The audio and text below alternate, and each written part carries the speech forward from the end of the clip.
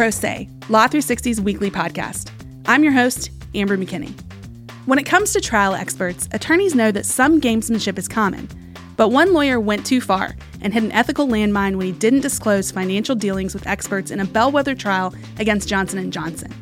Senior legal ethics reporter Andrew Strickler will join us later in the show to unpack the incident and tell us more about how expert testimony really works. And later on, we'll end the show with some discussion of rapper Dr. Dre's attempt to block an actual doctor from registering a similar sounding name. As always, I'm here with my co-hosts, Bill Donahue. Hello, hello. And Alex Lawson. The gang's all back. This is nice. It's nice to have us all in the room Love to together. be podcasting with all my friends. This is nice. The boys are back in town, although in this case, the boys and the ladies. I never went anywhere, so it's true that the That's true. boys You've are been back here all in the time. town. Guys, did anyone see Chuck Grassley, our man Chuck Grassley, up on the hill today? Just saying, like, hey, any of you Supreme Court justices going to retire? No. Do it. I missed that. Do it now.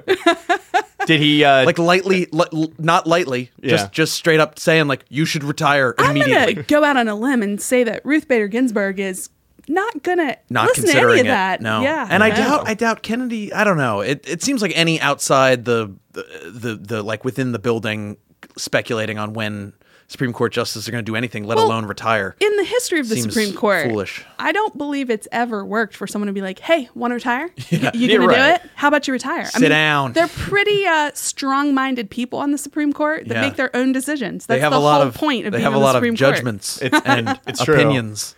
I kind of check out on Grassley unless he's like tweeting about having killed a deer with his car again. Sure. So if he wasn't talking about that, I must have missed it. I also Thank you watched. for filling us I in. watched a few minutes of a hearing today, thinking there was going to be copyright stuff, and he was sitting there with like he had like a little light over his, and an aide came up and tried to fix it, and he was like, "I already fixed the light." Oh, I love it. It was amazing. It was like Nice. Aiden from Georgetown just got scared Yeah. straight. I fixed the light. So as much as I'd like to talk about Grassley for the Yeah. whole show, because that's fun, we do have some really serious things to talk about this week. Alex? Yeah, no real smooth transition here. We're just going to talk about a rather unpleasant story that I'm sure everyone's at least seen something about. New York Attorney General Eric Schneiderman is now former New York Attorney General Eric Schneiderman. He stepped down on Monday after 4 women accused him of physical abuse in a long story published by The New Yorker. And, you know, we've talked about it on this show. Everyone is talking about it. Stories about, men in seats of power who have been accused of mistreating women and the fallout that comes from that. This one took on an even greater significance, both because of how powerful Schneiderman is and the fact that he's been an extremely vocal advocate for like the Me Too movement and the Time's Up movement in his capacity as one of the, I don't know, depending on who you ask, one of the 10 or so most important law enforcement officials in the country. Yeah, this one's a tough one to talk about, even though we discuss these types of issues on the show pretty regularly.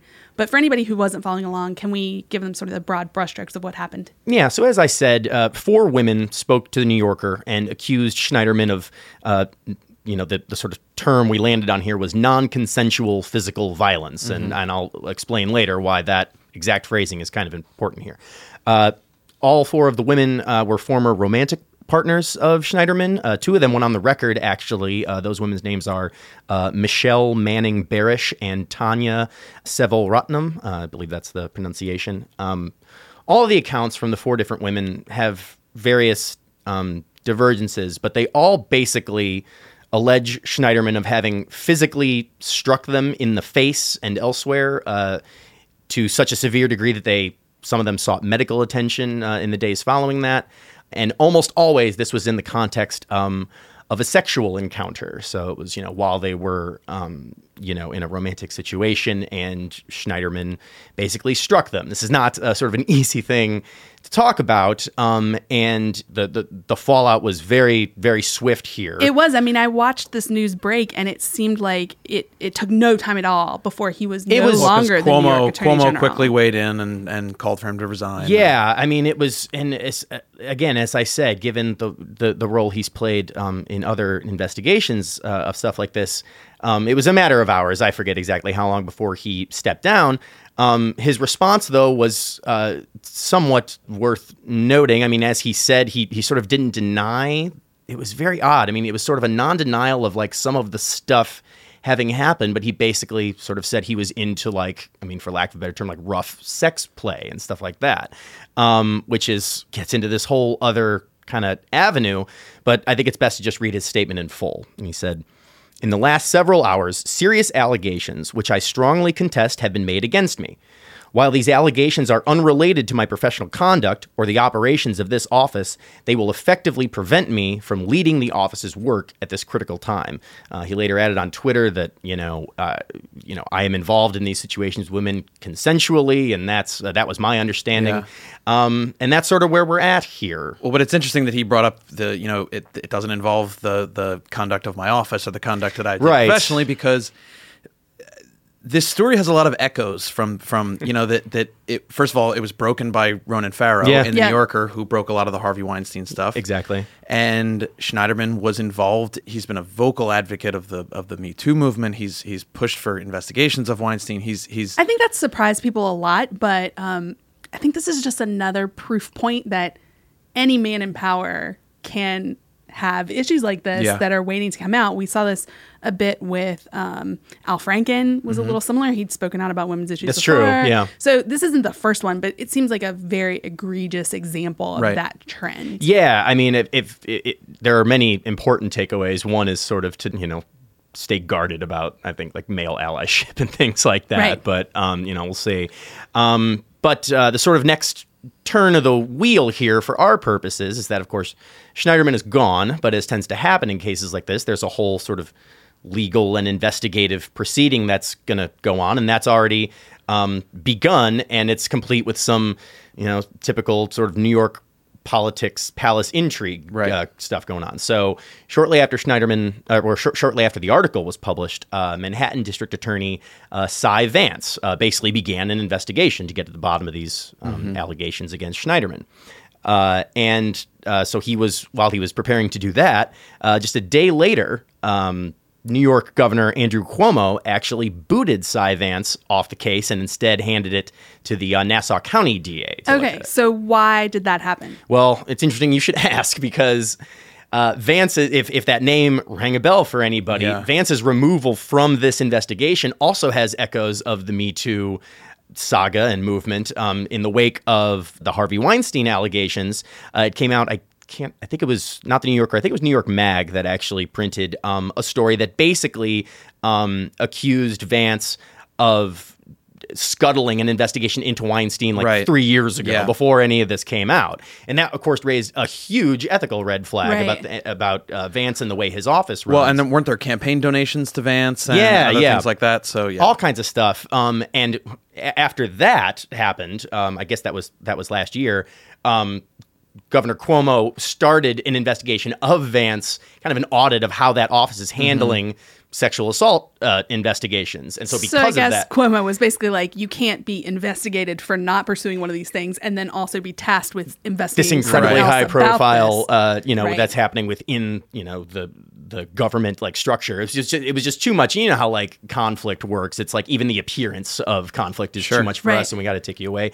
Vance, for his part, did not hide his displeasure with the move. He sent a letter to Cuomo on Tuesday, basically saying the only potential conflict here is one of your creation. So I mean, they're going at it. For their part, a lot of victims advocates groups praised Cuomo for doing that, saying only a really truly independent, prosecutor, investigator. Is there no woman we can task with this? Well, that's a fine question, and that is already underway to some extent. As I said, the Schneiderman inquiry has now actually been referred to the Nassau County DA, who is a woman named Madeline Singas, so she's handling that. And actually, after Schneiderman stepped down, a woman named Barbara Underwood was sworn in as the acting AG. She's been the Solicitor General for several years. So she's minding that shop now. Of course, in a sort of related thing, we'd like more women to be considered for these jobs without this kind of dramatics leading to their ascension. Definitely. But that's where we're at now. Like we say, a pretty unpleasant development that we're going to have to keep our eye on. Well, we're staying in New York. Lighter subject as our second story. It's about celebrities getting pulled into court, which is always sort of I love talking about that. Everyone does. It's very funny because I've covered a strange number of these situations where people are trying to depose like pop stars. Yeah. Like there was a case against Justin Bieber where he was caught. He said he was out sick and missed his deposition at the last second, and then he literally posted on Instagram like him doing a beer bong. I mean, who among us, you know? Taylor Swift got sued a while back, and they said she was like making up tour dates to avoid trial. So it was like or to avoid deposition. So yeah, right. A lot of fun stuff happens when you get into these situations. Similar situation this week sort of came to a head.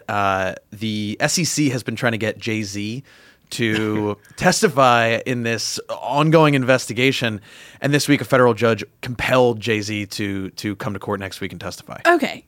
The SEC? What does that have to do with Jay-Z? I mean, I'm used to you bringing to the show things where it's, it's copyright, it's sometimes like trademark makes sense, but SEC is weird. Well, he is an entrepreneur. Yeah, he is. I can communicate this in all letters. Jay-Z, SEC, why? I like that a lot. Okay. Well, in any case, what's the deal here? So the SEC, the Security and Exchange Commission, is investigating possible securities law violations by a company called Iconix Brand Group. Okay. They own like a lot of little brands that like you see in department stores or they're like. They own Echo. They own. Oh, okay. So like they own like a bunch of small brands. Nice. And in 2007 they bought Jay-Z's Rocawear for $200 million. This is a podcast, so no one can see, but I got my diamond in the sky. Hell yeah. If you feel the vibe. So Jay-Z's still involved, but this Iconix Brands owns Rocawear. And the SEC is looking into these like hundreds of millions in write-downs that Iconix did in relation to Rocawear. And they need information from Jay-Z. Okay. What could they need from him if it's this brand that now owns it and is the one being investigated? So I mentioned that he's still involved. They want to know about these write-downs, and they want to know about the transaction between him and the company. They want to know how much the Rocawear trademark was valued at. They want to know what his involvement is, all sorts of stuff like that. So they said they sent him subpoenas in, I think it was November and February, and that he hasn't budged and hasn't done anything. So last week they went to court saying that we need like an order compelling him to cooperate with these subpoenas. And what does he have to say for himself here? He has not been thrilled about it. I mean, he's clearly not in a hurry to testify or anything. So Jay-Z's attorneys say basically that they made several offers to the SEC to come in and do this in a circumstance that like made sense for his tour schedule and his busy schedule. So it seems like the hang up, from what I can understand, is that he wanted to make it guaranteed for one day or less. Yeah. Okay. They wanted some thing that said it may go more than one day, and they've been fighting about this for months. Look, he's got dad rap albums to make. He can't be here talking to federal regulators all day. Really great quotes from Jay-Z's pushback on this. The agency's approach, quote, raises serious questions about whether this exercise has transcended any investigative purpose and crossed over into a celebrity hunt. Oh, okay. Jay-Z's attorneys also said that the whole effort to get him into court was quote, driven more by governmental fascination with celebrity and headlines than any proper investigative purpose. So, not really holding back. Yeah. But the judge stepped in here, right? He did. So, this week, a Manhattan federal judge basically gave the SEC everything they wanted. He said that Jay-Z's testimony probably shouldn't last more than a day, but he said that if you put hard limits on that, it sort of incentivizes people to, quote, run out the clock. Yeah. So he said if the SEC is more than welcome to ask for more. The power quote here was, quote, the testimony has been delayed for 5 months, and I do not intend to tolerate any further delay. You know what's really funny about this? Like, Jay-Z as an artist has kind of like, in my opinion, like sort of critical consensus, like lost his fastball because like he's just like a rich guy now, and he doesn't have a lot of like edge or interesting things to say. And it's very funny because like SEC litigation is just the exact kind of legal entanglement that like that rich people often find themselves in. Oh, totally. He's got like tax problems related to a sale of a clothing brand. Yeah, he doesn't have to worry about like the NYPD like getting on him for slinging dope, and now he's worrying about complex financial transactions. He's got 99 problems, and at least one of them is an ongoing SEC investigation. And another one is making his May 15th court date, right? Beat me to it. All right.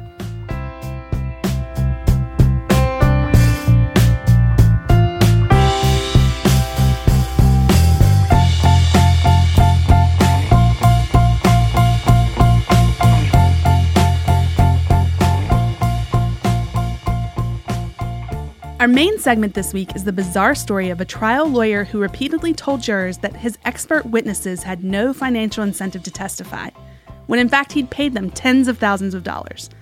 It was a strange deception, given that expert testimony is almost always subject to gamesmanship and compensation. And it cost the attorney dearly. An appeals court last week tossed out a $150 million verdict, saying the award was marred by the lawyer's falsehoods. Here to discuss the case and the weird world of expert testimony is Andrew Strickler, senior legal ethics reporter. Welcome, Andrew. Thanks for having me. Always good to have you here on the podcast, especially... 6-time guest, I think, yeah, we were saying before. I think that's right. Yeah. Andrew Sixpack, that's you. I'm back. I love doing it. Let's go. Yeah, so it's really good to have you for these broad things that happen to attorneys that are weird and sometimes problematic, and you're really good at explaining them to us. So can you give us a little bit about this attorney who got in trouble? Well, Mark Lanier is an extremely successful plaintiff's attorney. He's been involved in huge product liability, medical malpractice, medical product cases, Vioxx, Merck, you name it. He's won asbestos-related cases. Mm-hmm. He's a very big name in the plaintiff's bar, and he was the lead trial attorney. Is a lead trial attorney in this very large suit against Johnson & Johnson over these metal-on-metal hip implants. Okay, and so we sort of know the broad outlines of how these product liability cases go. They often involve expert testimony, often from physicians or scientific experts. And throughout the course of this case, he's basically representing to the jurors on multiple occasions that the experts that he's trotted out for the plaintiff's side are unpaid, right?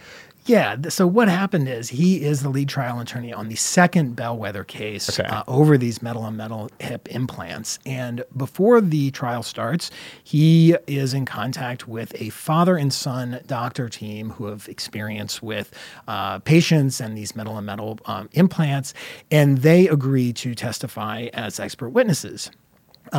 Each one gets on the stand, and Mr. Lanier, in the course of their testimony and introducing them to the court, describes them repeatedly as unretained. They are here because they are concerned about the product, they are concerned about patients, they want to do the right thing, and you, the jury, should look on them as people without any financial interest. These are their unvarnished opinions. And that would be very persuasive, but that wasn't totally true, right? Well, as it turns out, it wasn't true at all, because what had happened was in the run-up to the third bellwether trial, he was extremely successful. They got a huge verdict in the second one. His experts are deposed by the defense in the run-up to the third bellwether trial, during which both doctors admit that, in fact, they had gotten these large checks from Mr. Lanier after their testimony. Right. The older doctor, Dr. Morey Sr., also said that before the second bellwether trial that he had discussed compensation with Mr. Lanier and had suggested to Mr. Lanier that the attorney make a donation to his school, his alma mater, which Mr. Lanier had done. None of this was mentioned in the second trial. That turned out to be a huge problem. So what struck me when I was reading your story was that, you know, I don't cover this stuff day to day, but my understanding was that these experts are always paid, that they're always, to a certain extent, a hired gun for one side or the other. And that's why both sides put them on. And that's how it works. So it felt weird that you would try to hide the ball on this. Well, that was what really stood out about this situation, was because, of course, that is true. Expert witnesses are paid. Everybody understands that. There are many people in many fields who make their entire living being expert witnesses. They're paid handsomely in many cases. Engineers, architects, doctors, construction experts, you name it, get on the stand and they're paid. There are a lot of different conduct rules, a lot of different bar opinions related to expert witnesses and lawyers and testimony, et cetera. But the fact of the matter is, really the rules are very, very simple when it comes to retaining expert witnesses. Almost all jurisdictions, definitely including Texas, where this trial took place, bar you from paying experts on a contingency fee basis, which makes sense because you don't want your experts to have skin in the game in terms of trying to, land some big verdict. But they are, and every day people are testifying while being paid on an hourly rate. And as long as the rates are quote unquote reasonable, nobody has a problem. And isn't that always something that's like the subject of some back and forth in trials like this? Like, I mean, there's always questioning about, hey, what are they paying you to be here? And it's all kind of part of the dance, right? Very routinely. Opposing counsel will call out whatever the other side's experts is making and imply or directly charge them with you are a gun for hire. You're here just because you're going to get paid, that you get put up in a fancy hotel, you fly down here. Which I guess is why the jurors found this so persuasive that Lanier got to come in and say, like, oh, they don't have any interest in this other than doing the right thing.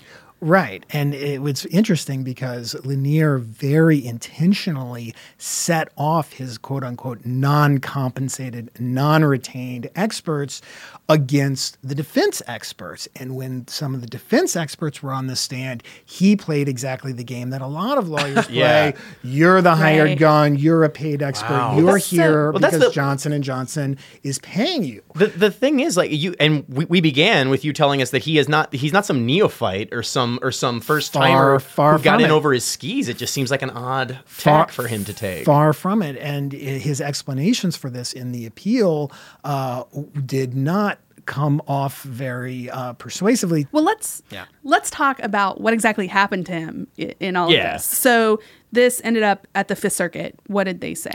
Well, obviously Johnson & Johnson appealed on any number of different claims. On the point about the experts, the appeals panel was extremely upset and came down hard on Lanier in a way you don't often see courts doing.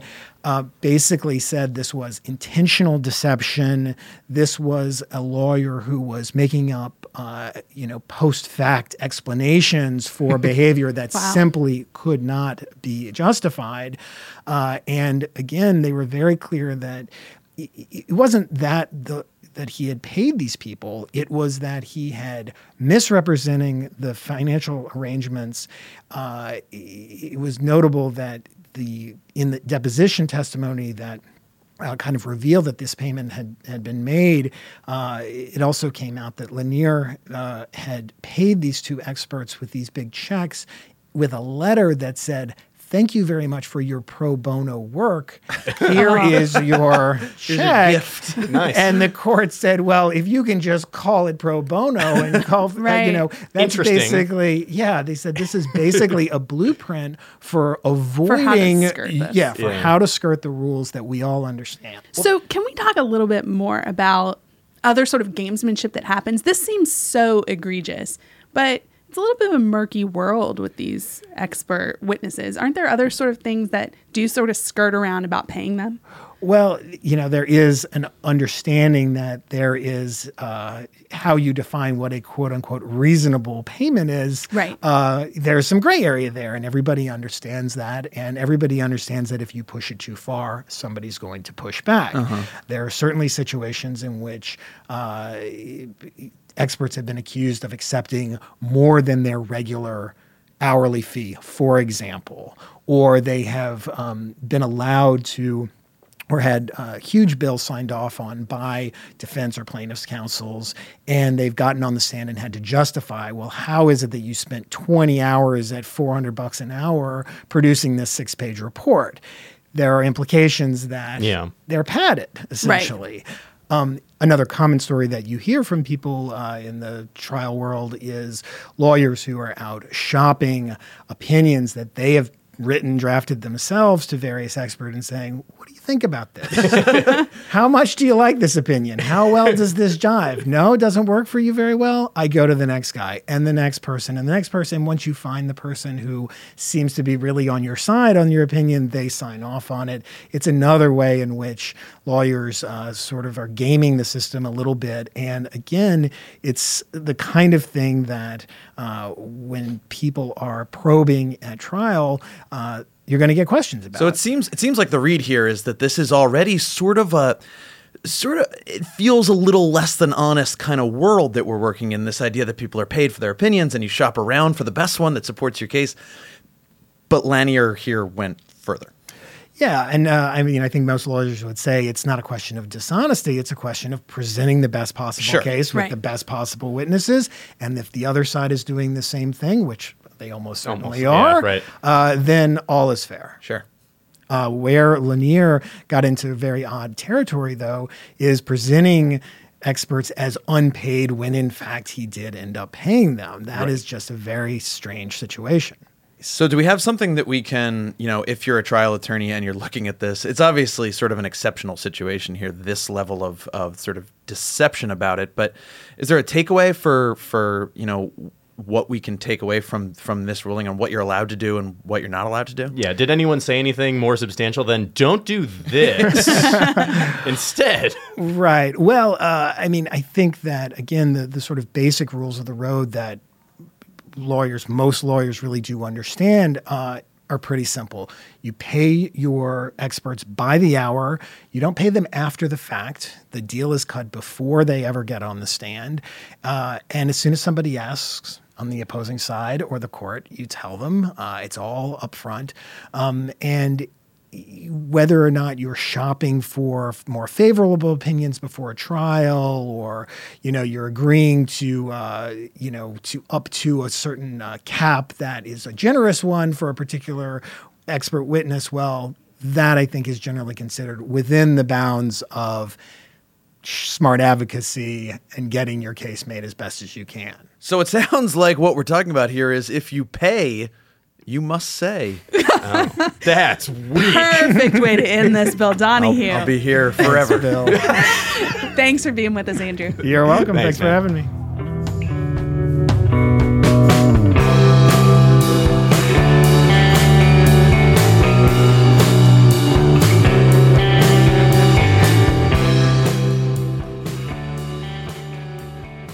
We like to end our show with something offbeat, and we're going to stick with rappers. Second rapper story of the day. Yeah. Bill, what do you want to talk about?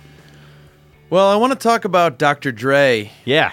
Which one? But I want to talk about the Dr. Dre in Pittsburgh. You know the one.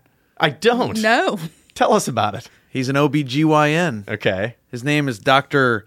Dreon M. Birch. Okay. And I'll tell you what, he wants to go by Dr. Dre. I mean, I don't blame him. That's what people call him. That's what his business persona is. DRAI. Okay. Gotcha. Dr. Dreon. Yeah, okay. I'm with you. He's an OBGYN. He's in Pittsburgh, like I said. Separate from the rapper that we know. What rapper? Oh, okay. Yeah. So he applied back in 2015. He applied to register his name, Dr. Dre, and a logo featuring it along with OBGYN and media personality. This is to market himself in the community? Correct. And I think to be like a to go on TV and talk about stuff like this and everything else. So he applied for a trademark registration on that. And somewhat unshockingly, the original Dr. Dre rapper, who is still Dre, if anyone wasn't following along. It's true. He filed what's known as an opposition to block this guy from registering his trademark. Okay. Wait, hang on. What kind of doctor did you say he was again? He was an OBGYN. So it's nothing but an OB thing, baby? Is nice. that what we're talking about here? Literal babies. Right. Great. Well, I know. Nice. It works two ways. Yeah, it does. So the Trademark Trial and Appeal Board, the body that rules on disputes of this nature, issued a ruling last week saying that, no, Dr. Dre, we know you're famous and we know that most people know you as Dr. Dre. And this guy's name looks and sounds a whole lot like yours. But these goods, these services that he wants to use these for, so different than what you use it for that no one's going to be confused. Did they basically have to say, Dr. Dre, you're not actually a doctor? Right. You need to chill, man. No one's going to think that this OBGYN in Western Pennsylvania is you. Well, we're laughing about it, but he's something of a litigious, or he's no stranger to this type of action, right? He is, yeah. Okay. So Dr. Dre files these kind of things somewhat regularly at TTAB, which is the acronym for the Trademark Trial and Appeal Board. Yeah, this is not new territory for him, but it's an interesting thing because of how, they do look and sound identical. Well, also you have to presume that the actual OBGYN wouldn't want to be called Dr. Dre if not for some association there, because otherwise, like, why would you want to go by that? It's not. Sure. And like they stipulated that they knew who he was and everything else. But just Is it now? I've been meaning to ask you this for a while, and since we're talking about like sort of the gulf between the two, like, doctors and the goods and services they provide. If I wanted to open a beet farm, and I wanted to call it Beats by A, I mean, he'd probably file something if his record is any indication. But do you think I'm in the clear there? Look, I'm not an attorney. I know you're not, but I trust your opinion more than mine. It probably wouldn't be worth your time. Yeah, all right. Well, you got to think they're going to put you through the ringer before they'd let you do that. Okay. But I think this is an interesting case because this kind of stuff, I cover this stuff all the time, and like these kind of sort of absurd situations happen in trademark law all the time where like, no, but like the root of this law is that people are going to be confused by these two names. Confusion is the name of the game. No one's going to be confused by this. It's so silly, and people rely on this idea that like we have to be vigilant or we're going to lose our trademark. And it's sure. No, you're not. You're good. I promise. Well, I mean, we've been talking about, I think we're about done talking about Dr. Dre on this episode, so we will see you on the next episode. Hell yeah.